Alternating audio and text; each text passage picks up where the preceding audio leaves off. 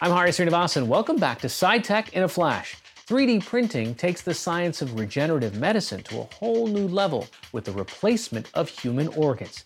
The Wake Forest Institute for Regenerative Medicine in Winston-Salem, North Carolina, is printing organs using human cells in a biodegradable frame, allowing for nerves and blood vessels to grow into the organ and function normally. This lab at Wake Forest University's Institute for Regenerative Medicine looks pretty much like any other lab. Lab coats, microscopes, there's a device to warm and prepare samples. Lots of samples in a tray. And in the back of the lab, there's a machine that looks pretty much like the standard 3D printer. Lots of ink reservoirs and nozzles, a computer to program what's printed, and an automated system that slowly builds a model, layer upon layer. However, this device is anything but your standard 3D printer. So the strategy is that we take a very small piece of tissue from a patient, less than half the size of a postage stamp. We then expand the cells outside the body, and we then place these cells on cartridges, just like your inkjet cartridge, but instead of using ink, we use cells. And we then print these structures one layer at a time. And as we print the cells, we're also printing the structure that holds it, the glue, if you will. So we create the structure together. This is the Integrated Tissue and Organ Printing System. What it prints is alive. There are tens of millions of living cells suspended in a gel. There's also a precise lattice work of microchannels, 200 microns wide, imprinted into the system. The vessels allow blood and nutrients to flow through the tissue. The printed organ, made from the patient's own cells, is designed to be surgically implanted back into the patient. The interesting thing is that you're using the patient's own cells to create these tissues and organs. So basically the body recognizes them and adapts them as their own.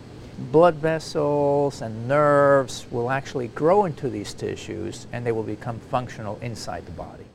The framework is a 3D model created from an X-ray of the patient's actual organ. And because each organ has specialized cells, the tissue sample is taken from the specific organ to be printed, and a protocol is designed to expand the cells. With this technology, you're taking the patient's own cells, and we're using a glue-like substance. But when this gets implanted into the patient, the cells remain, but the glue goes away, and it gets replaced by the patient's own glue. So 6 months later, you're left only with the patient's own tissue and organ. So far, the research team has implanted into humans flat structures, such as skin, hollow tubular structures, such as blood vessels and windpipes, and hollow non-tubular organs, such as a bladder and a stomach. But those tissues and organs were handmade in the lab, and the customized scaffolds were coated by hand with the patient's cells. What you are watching is research into the future of regenerative medicine. 3D printers that can scale up the process so tissues and organs don't have to be tailor-made. How can we actually accelerate the production of some of the technologies that we're working on? For example, tissues and organs. And the future is promising. The new printing system, with its breakthrough technology of microchannels, has created 3D printed muscle and bone that have been successfully implanted in animals. Those microchannels allowed blood vessels and nerves to generate after implementation. For us, of course, is, all these challenges every day. How do you solve this problem? How do you solve this other problem?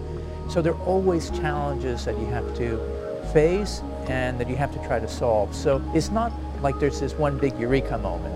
It's really a lot of hard work that goes behind making sure that these technologies do at the end work. Thanks for listening. Want more SciTech Now? Follow us on Twitter, like us on Facebook, and watch full episodes at scitechnow.org.